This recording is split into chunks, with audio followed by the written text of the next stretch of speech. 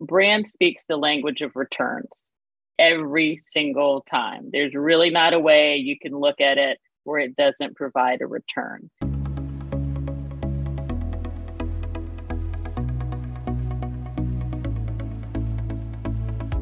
You're listening to Banking on Digital Growth with James Robert Lay, a podcast that empowers financial brand marketing, sales, and leadership teams to maximize their digital growth potential by generating 10 times more loans and deposits. Today's episode is part of the Exponential Insights series, where James Robert Lay interviews the industry's top marketing, sales, and fintech leaders, sharing practical wisdom to exponentially elevate you and your team. Let's get into the show. Greetings and hello, I am James Robert Lay, and welcome to episode 233 of the Banking on Digital Growth podcast. Today's episode is part of the Exponential Insight series, and I'm excited to welcome back Allison Netzer to the show. Allison is a friend of mine and the Chief Marketing and Strategy Officer for Nimbus, but she's also the best-selling co-author of the brand new book, Think Like a Brand, Not a Bank, who she co-wrote with Liz High.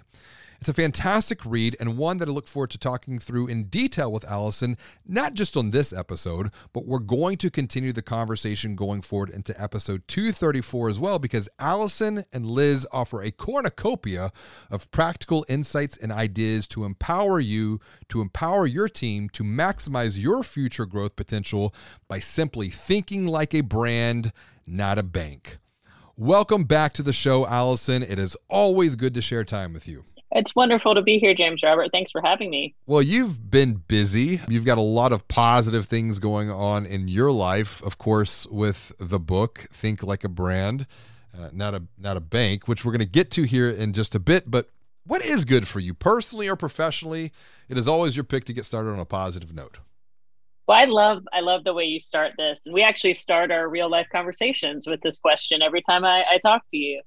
I think right now, besides the book, which has been amazing, is, I moved my family recently back home to North Carolina, which is where I'm from. So discovering, places for the first time and, figuring out where the grocery store is and all of that stuff has just kind of given me just a sort of a renewed sense of life and being. So that's been really good here the last couple of weeks. Well, when you change your environment, it opens up entirely new perspectives to see things differently, to think about things differently, to experience and feel things differently than you did before, which is, Dr. Benjamin Hardy, organizational psychologist, he wrote a great book called Willpower Doesn't Work on the subject of just change and behavior.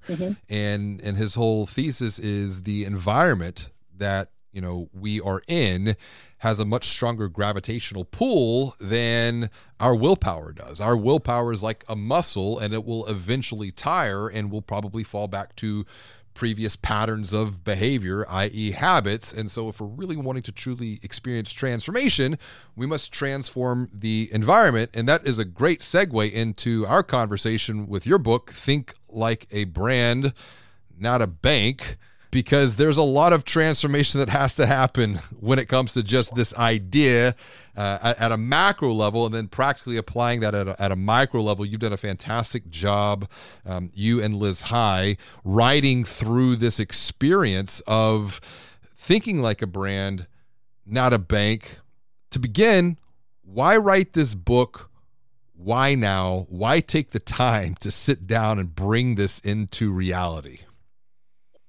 Yeah, no, I mean, I think it's our life, right? It's Liz and I's life. Much like your book is writing what we know and what we experience. And I think, for me personally, and you and I have talked about this, I'm not a classically trained marketer. So this book was really kind of a labor of love, maybe to my younger self, of what I wish I would have known when I started. And just being able to show, and you do this as well, the way forward, right? Not spending the time, the little bit of a platform that we have on banks are backwards, here's what you're doing incorrectly, but more, you're almost there. There is a path forward. You're closer than you think. And so that's really what we were trying to to do. It was a fun adventure. It's been a great experience. Hard work, of course, but we have a lot of friends and colleagues that help with the book as far as their examples of how to actually think like a brand.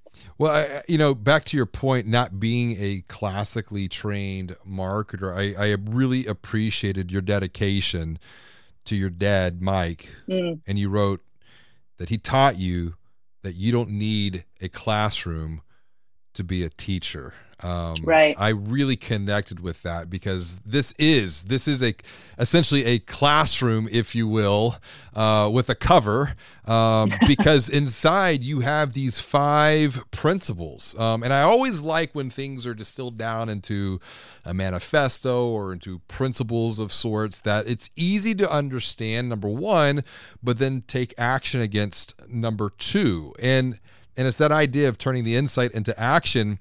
And you opened up the book, being written to financial brand leaders who are very smart. They're very analytical. They're left brain driven leaders, but maybe they perceive brand as emotional, touchy feely, or as you write in the book, soft and fluffy, right. Which is where there's often a gap around conversations that transpire within financial brands around brands. So you open up with some data. Why start with data? And then more importantly, what are some of the data trends for our dear listeners, maybe just to plant 1 or 2 into their mind that they can then relay back to others in their organization saying, hey, this is important stuff. This is about data. This is about numbers. It's not just about, back to your point, soft and fluffy stuff. Right. Yeah, no, not an art project. I think starting with data, is actually where we start in real life, in the work that we do. But it's important because we make the point in the book, brand speaks the language of returns, right? Every single time. There's really not a way you can look at it where it doesn't provide a return. Rule number 1 in marketing is knowing your audience, right? And so having to sell the idea of thinking like a brand internally, you need to match the language and the motivations of your audience. And so the returns that it brings, whether that is retention when you're talking to someone who's, on the kind of customer care or loyalty part of it, customer satisfaction if you're talking to call center operations and teller leadership, financial returns if you're talking to the CFO. So we try to provide all of that because even though we explain step by step how, we also make very clear it is not easy to carry this water uphill when you're talking about change management. So we do try to steep it in data. And there's 2 that I always go to when I am trying to, zig when someone else is zagging or kind of, have a debate on the power of brands. One is we have in the book, which is the Kantar Brand Z study, which is really the only one that puts a dollar amount on the brand alone. And I'm not talking about the products and the revenue, but the brand itself as if brand were a product. That's the first one, and it's publicly available. And the second one I've come to know here recently, which is data on the emotional experience and the return that brings. And I actually get that through a new friend and connection of mine, Billy Howard, who's the CEO over at Brandthrow. And they put out a ton of data and reporting on emotional experience and kind of going beyond demographics. I think that idea, if we're able to quantify this and show some external examples back to the Kantar model, it really is powerful. It tells a powerful story at the value, the bottom line value brand can create. And before we get into the idea of mindset here, what's the problem? Like, what are we seeing today? Because as you mentioned before, I think we're very similar, that we're always looking forward. We're always looking to the future. We're always hopeful and optimistic. But I do think it's important to maybe just reflect a little bit on where we've been as an industry when it comes to branding in financial brands, bank, credit union, maybe even fintech, neobank. What are the problems that the dear listener needs to be thinking about, like Because I think sometimes we don't even know we have a problem. Yeah.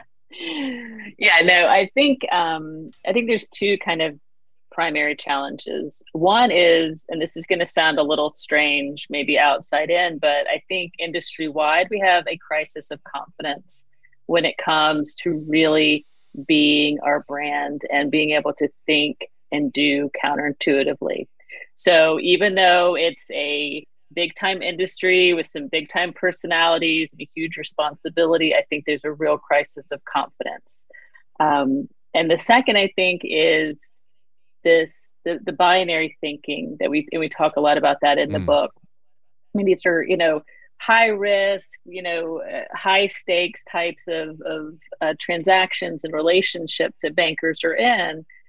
So I appreciate the need for kind of that binary or black and white thinking, but where you and I both have spent so much time is the amount of growth that's in that gray area between is huge. Yes. And it's not only huge economically, it's also just more fun to do, which is important and is a real factor. So I think it's both of those things, crisis of confidence and just sort of a natural inclination towards binary thinking that we just need to build some muscle to recognize when we're thinking in a binary way, and some ways to bring some gray thoughts into it. And that's a great point about the gray area in the middle here. Growth is in the gray area. Really massive opportunity. You mentioned that it's more fun. I think that's just an important takeaway for the dear listener, because as we continue forward into this decade of turbulence, I do feel it's going to be a little bit rocky. I think it's the brand. I think it's the brands that invest in branding that are going to come out feeling better on the other side of this. Once again, it's the counterintuitiveness, and I know we're going to come back to that here in just a bit, but it's like when times get tough, the very first two things that organizations cut are typically marketing and then training, development, coaching. Right. And marketing is like the external brand side, and then training, development, coaching, like that's the internal brand side, to making sure that we're all aligned, which is where the role of mindset comes into play. What is that role? What is the role of mindset when it comes to thinking like a brand? Sure. Well, the longest chapter in the book is Mindset Matters. That's really where we start. And to your earlier point, we begin with the data, right? Depending on how your mind works to get there. And it's easy to say, harder to do, but it is a discipline, right? Any way of thinking, any way of being and doing is a discipline. And so, there are ways to prepare your mind, to prepare those you work with, to prepare your approach to work on a day-to-day basis. And also ways to think about when you do slip, like you mentioned before, right? When you talk about willpower, right? Mindset is very similar. So what do you do when you slip back into, say, binary thinking? So it matters completely, because how you feel about something internally, whether it's you or internal to the FI, manifests externally. And we all have stories of amazing products and services that weren't successful, and then awful products that are hugely successful. Yeah. But it's a lot of times because of the internal conviction, that the mindset of this is not going to fail. So it matters. It matters immensely. And that's why we wanted to start with it. Digital growth is a journey from good to great. But sometimes this journey can feel confusing, frustrating, and overwhelming. The good news is you don't have to take this journey alone, because now you can join a community of growth-minded marketing and sales leaders from financial brands and fintechs who are all learning, collaborating, and growing together. Visit digitalgrowth.com/insider to learn more about how you can join the Digital Growth Insider community to maximize your future digital growth potential. Now, back to the show. I appreciate your point on discipline. And I was just having this conversation with my kids as they have now gone back to school. And we have two who are in orchestra. Our oldest is in the advanced 8th grade orchestra. He's playing the cello. And then our second oldest has just now started playing the cello as well. And I said, there's a gap between the dreamers on one side and then the doers on the other, those that actually do it. So we all can dream about having an amazing brand experience. But for those that escape the dreaming and actually do it, it all comes down to the one word that you just shared to bridge that gap between the dreamers and the doers, which is discipline. Let's get real practical here. To create a discipline, you have these 5 principles, if you will, to provide that guidance to bridge the gap between dreaming about this and then actually doing it and applying. Because back to your point, it's a bit of a journey. It could be hard, particularly if you're trying to do this alone. Like any epic story, the hero does not go on the journey by themselves. They definitely have a helpful and empathetic guide, which that can be found through your thinking in this book, but it can also be found internally with a team, with the collective, with the cohort, so that they're going on this. I think of Lord of the Rings. It wasn't just Frodo and Gandalf. They had, 7 or 8 other key characters that were guiding Frodo along this journey. And so we'll call these guides, these supporting characters, these 5 principles. Let's start with principle number 1 here.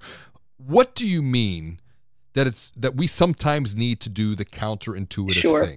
So, it can be tempting when you're thinking about a change or a new direction to sort of take a blank sheet approach, right? Throw everything out, hire a huge consulting firm, and just, 125 years out the window, let's start fresh. And the counterintuitive thing there is actually, no, don't. It's not a huge blank sheet, exercise. You don't have to throw everything out. You don't have to spend tremendous amount of money to make a lot of progress in terms of brand first thinking. You can actually take a lot of what you already have and think about it and frame it up and interpret it in a new way. So doing the counterintuitive thing doesn't mean, the example we use is, going golfing in the rain. Like, it's not doing crazy stuff all over your bank. Like, that's not going to work well. I can just tell you right now, that's not going to work well. It's not being contrary for the purpose of being contrary. It's being very intentional, but realizing that you already have a lot of the raw materials. But what folks are not expecting you to do is to take that and make really powerful combinations. They're expecting you to throw everything out, which includes your momentum, and start with a blank sheet of paper. And big change doesn't have to start that way. You mentioned the need to be open to odd. I think about Seth Godin, and I reference his work a lot, particularly when he wrote a book called We Are All Weird. I think it was written in about 2011. And it was so predictive of the idea of what you and I have talked about before on the podcast, niche, digital, and the decentralization of entire verticals and the democratization of entire verticals, where really micro brands have the potential to be macro brands going forward into the future. It's a whole nother conversation. And I know my wife, Delina, we've talked about that extensively. And I started telling her that in 2019. I said, just watch.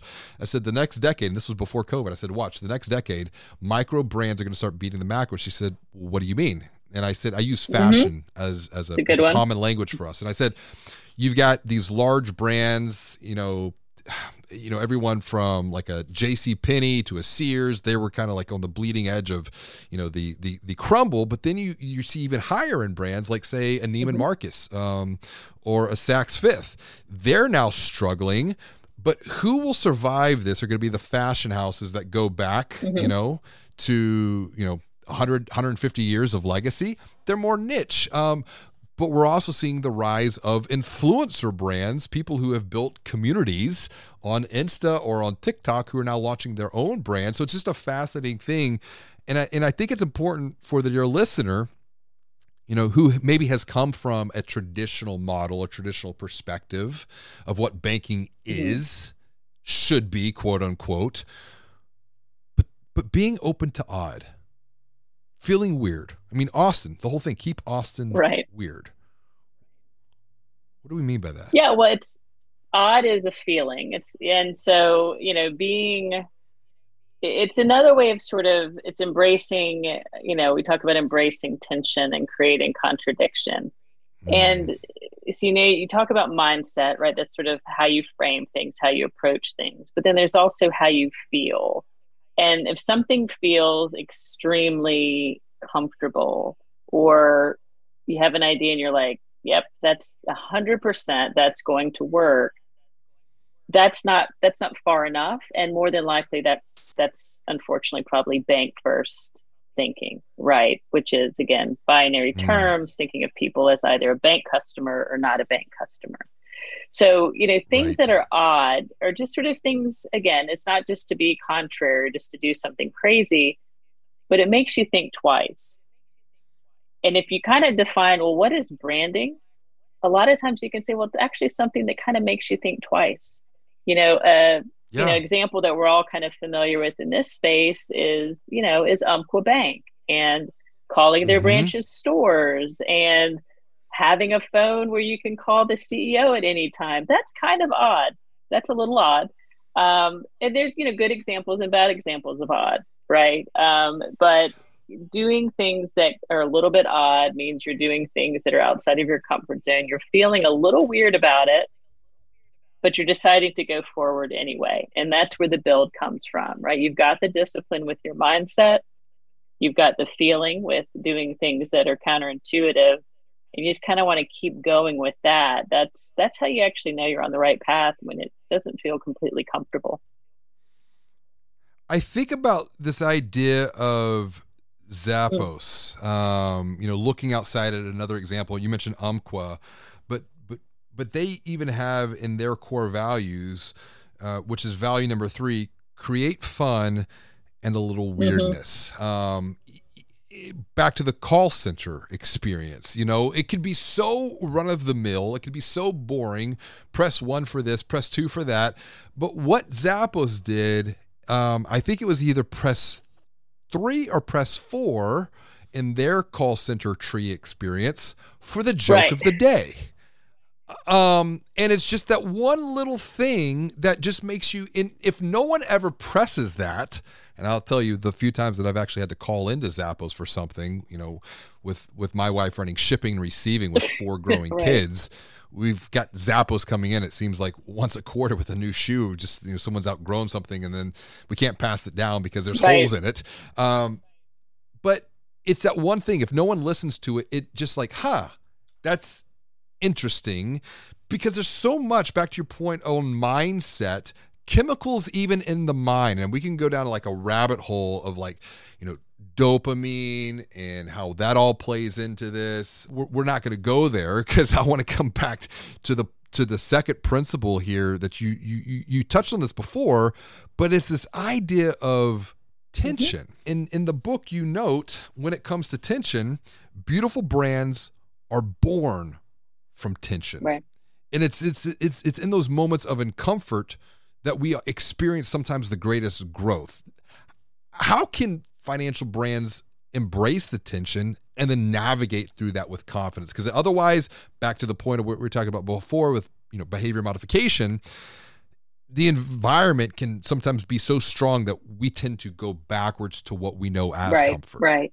Yeah. Embracing tension. And we give some examples. I mean, there are so many examples in the world of beautiful tension, right? We talk about, canvas stretched over a frame, or, strings on a musical instrument like the cello.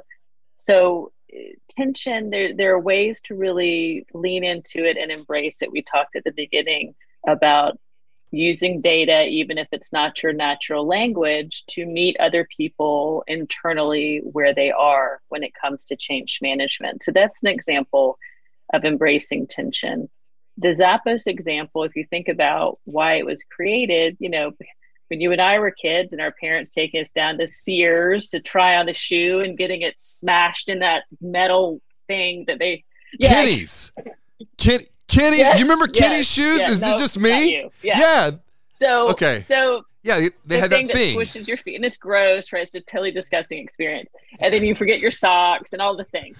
But but the business was born out of a really kind of tense, some would argue, horrific experience. Same thing when you think about some of the major folks in terms of eyeglass. And so taking those experiences that are kind of fraught with tension and creating something beautiful.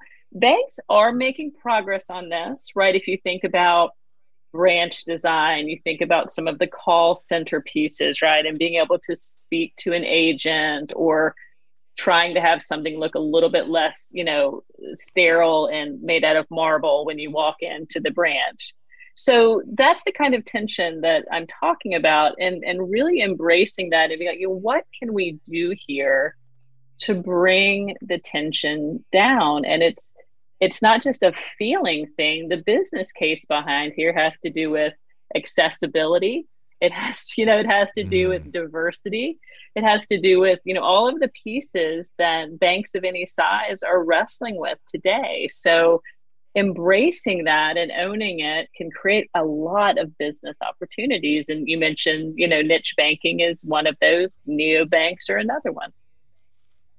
Yeah, and that idea of embracing the tension, at first, you might be thought of as a bit crazy. Mm-hmm. And I want to take you back to 1994. Okay.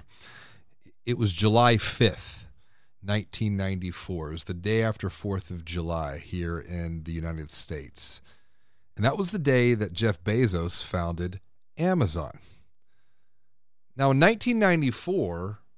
thinking about where we're at almost 30 years later, if you would have said that you'd be buying things online, number one, just that at a macro level, but then you get more specific because back to the point of buying shoes, that was not possible in many people's minds back then because the previous experience was this, what is now antiquated, you get your foot shoved into that little metal thing. And it's just, it is gross. It is gross now that I think back.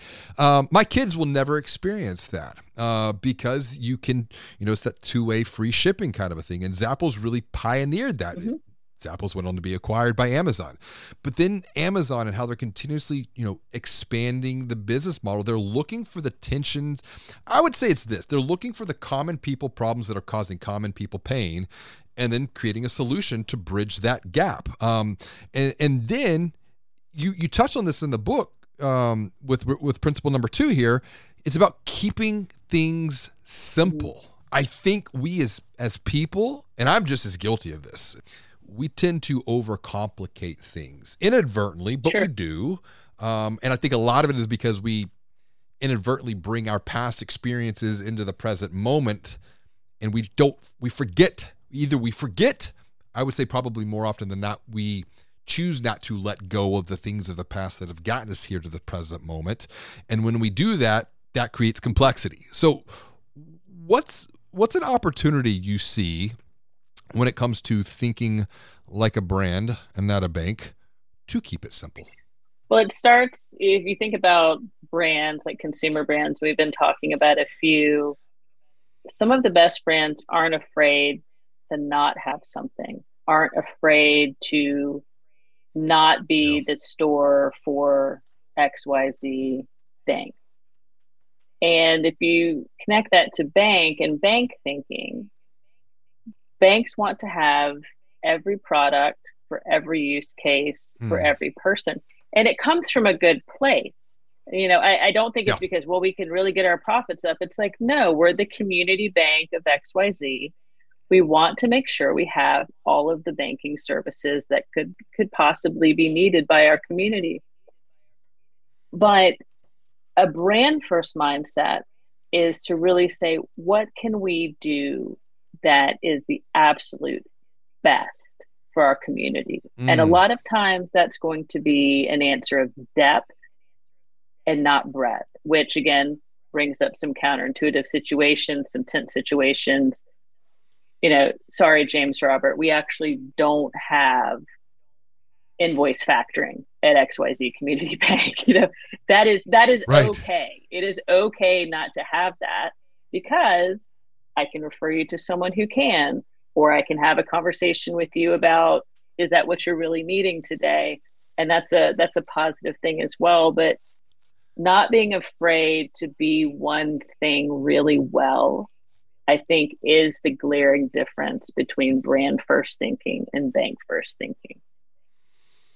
Oof. There once again, it's the kind of like that gray area, a tremendous amount of opportunity to solve the, common problems causing common people pain.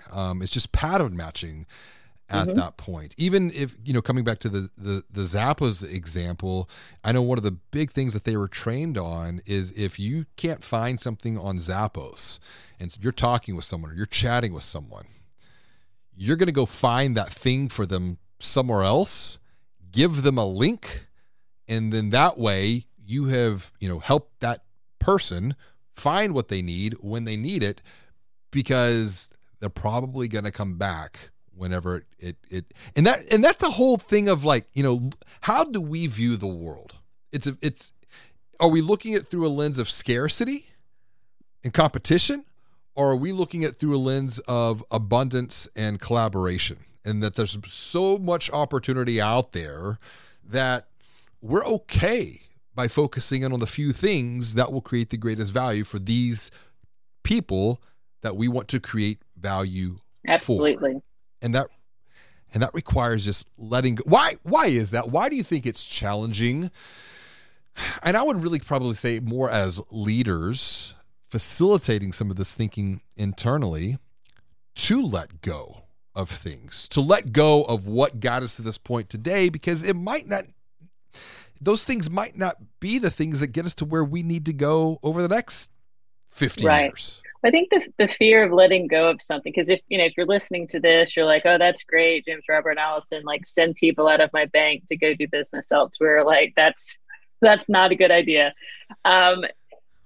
I think we're hesitant to release the things that we actually haven't fully examined, to be quite honest with you. Not to get too like philosophical here, but the example of a community bank choosing to have 3 or 4 things maybe that they really provide exceptionally well, letting the rest go, is not just philosophically something I would agree with, it's financially something that you would agree with. Because if you want to have, I'm beating up on invoice factoring, but if you wanted to have that, or a strong commercial lending practice, you have to have people. You have to have folks who have expertise in the regulatory and compliance piece. You have to have the marketing, all of the things. For if you probably isolated it, pretty small return. I'm talking about in terms of not just brand return, but financial return. So I think we're hesitant to let go of things we haven't fully examined.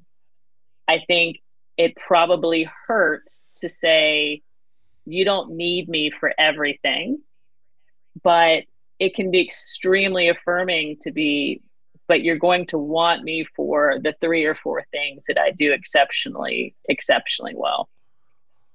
Well, think about healthcare. You have a GP, a general practitioner, who can kind of give you a holistic view. And then if they find something, they're going to send you off to an expert, to really help solve that pain point that you have right there. So I think that idea of the healthcare model, but back to your point about, we don't examine this, and I can't help but think of like just some stoic wisdom. Like, if we don't take time to just simply pause and reflect and to just ponder, we're probably not going to do have some of these conversations. And they're challenging conversations, but I think they're ones that could probably just be a thought exercise. Like, and it's the Pareto principle. Like, what's the 20% of what we do that creates the 80% of the value? Because it's there. We know that pattern exists. And when it comes to value, I want to wrap up today's conversation here and turn this into a 2-part dialogue discussion, because there's just so much goodness that you have put together with Liz in your book, Think Like a Brand, Not a Bank. But I always want to send people off with just a very practical, actionable next best step. And I want to frame this back around, really, I think, bring it back to mindset. Because that's where it's the longest chapter of the book. So when you think about mindset, we'll continue the conversation, we'll continue the discussion in the next episode and get into principles 3, 4, and 5. But when you think about mindset, what is one small thing that the dear listener can do to continue to, or maybe not even continue, maybe they need just to begin to develop this idea of mindset that we've been talking about here today? Sure. Well, actually, you stole my word, right? Which is start or begin, right? Begin a fresh mindset. So think about, visualize back when you used to do New Year's resolutions. I don't do them anymore. I resolved to not do things as opposed to doing things. But think back to those mornings, right? Fresh year, fresh start. Anything is possible. Maybe you've got your journal. Maybe you've got, you've got your environment, right? On New Year's Day. Think about that literally in your mind and just start, right? Just start now. It's all there. I truly believe and can't emphasize enough, as many people as I've talked to in this industry on a daily basis, it is all there. And my belief is so strong that I think if folks just start now, they will be down a better path than having not started. Do you mind if I give maybe a framework to Please, add yeah. into this? Because I'm thinking that a lot of times if you give people and say, hey, here's a blank piece of paper, go think, go write, without any type of prompt. I mean, I even think about Anson Cooley, who just wrapped up a conversation on a recent episode, and that was his key takeaway. That was his action item. He said, just start journaling. And I'm thinking about this as I'm writing Banking on Change, because journaling and reflecting is a really big part of this idea of achieving exponential growth in the age of AI. It's almost like the idea of pen and paper can be a tremendous strategic asset because it's a great way to do some self-reflection and dialogue and discourse in your own mind, but then you got to get that out and put it into the physical world. And so when it comes to a framework, my question is this, how do you want to grow as a financial brand, or how do you want to grow your brand, not your bank? I think that's the better one. How do you want to grow your brand, not your bank or credit union? And what I mean by grow is, what are your goals? What are the roadblocks that stand in the way of those goals? And then what are the opportunities to begin to overcome those roadblocks and make progress towards those goals? And the goal is this, back to the idea of resolutions. Imagine that we are having this conversation. We're having coffee, we're having cocktails, and it's 3 years from now. And you're in a really good place. The first and most important question to answer is, what are you drinking? Right. And so, if we're doing this mental dialogue discussion here, what are you drinking, Allison? It's 3 years from now. What are you drinking? Coffee. Coffee. What type? How are you taking your coffee? Black and extremely hot. I put it back in the microwave every time. Okay, I'm right there with you. And if you don't have one, you need to get an Ember cup. Oh yes. The kids just got me so I had an Ember for 2 years, and then I didn't even know that it broke, but Delina saw the light. She goes, your cup's not working. I was like, no wonder it's getting cold. So the kids just got me a new Ember for my birthday. So we're both drinking that black hot coffee. Okay, great. I want you to take a sip of your coffee, and I want you to look back to today's conversation. And I want you to tell me 3 things that need to happen between now until then for you to feel good about the progress that you're making to build a brand, not a bank. And then literally just right through that. Leap ahead in your mind, look back to today, because what you're doing is you're creating the future reality in the present moment, and you're really beginning to bring it into the physical world outside of your thought of your mind, which was where all creation begins in the first place, and then you're putting it onto pen and paper. Now imagine doing this not just as an individual, but you do this as a team, and then you do this within teams of the organization. What are the common patterns that you're seeing? And then once again, it's about pattern matching. And then the follow-up to that is okay, here's the future reality that you want to create when it comes to thinking like a brand, not a bank. What are the roadblocks that stand in the way? because now the mind will immediately shift, because it's so easy, I think, for us to set goals, but many times we don't think of like, what are the roadblocks in the present reality, in the present moment, that are going to stand in the way of that future creation. And then so you write down 3. And I always say 3 because omni trium perfectum, which is Latin for all good things come in 3s. And so 3 roadblocks. And now this is where the real interesting part of this mental exercise comes into play. Opportunities. What are 3 opportunities to overcome those roadblocks to make progress towards those goals? And notice how that's framed. It's not achieve them. It's just to simply make progress towards the goal, because I think that gives us more permission that if we don't achieve that future state in 3 years, it's not a complete and utter failure. It's just, what do we need to do to reevaluate to optimize our next best steps forward? But the mind will immediately begin solving problems when presented with with a roadblock, an obstacle. And there's a lot of Stoic wisdom with this. Ryan Holiday has a great book called The Obstacle is the Way. And I think when you present obstacles, the mind will create the opportunity, or begin to see opportunities that weren't possible even before that the initial goal was set. So I like your idea, and I think if we give the dear listener a framework, that will help guide them forward, to not just give them a blank piece of paper, but something to guide their thinking back to, what are their goals, what are the roadblocks, what are the opportunities when it comes to thinking like a brand, not a bank. Good stuff. Good stuff, Allison. What's the next best step for people to continue the conversation that we've started here today with you, number 1, and number 2, get the book, and then we'll continue this discussion in our next episode to get into the next 3 principles. But how can someone reach out and say, absolutely. So best way is through the website. So it's thinklikeabrandbook.com. So kind of hard to type, easy to say. And, there you can get in contact with me, get in contact with Liz. We put all the data, all the quotable pieces in a couple decks that folks can totally steal and use. We love for folks to use the data pack. You can buy the book there. You can listen to episodes like this, kind of everything all in one place. That's it. Thinklikeabrandbook.com. Visit the website. Just get your phone. Do it right now. If you're listening to this on your phone, pull it up. Simple next best steps. Thinklikeabrandbook.com. Get a copy of the book. Get a copy of all the data, all the insights.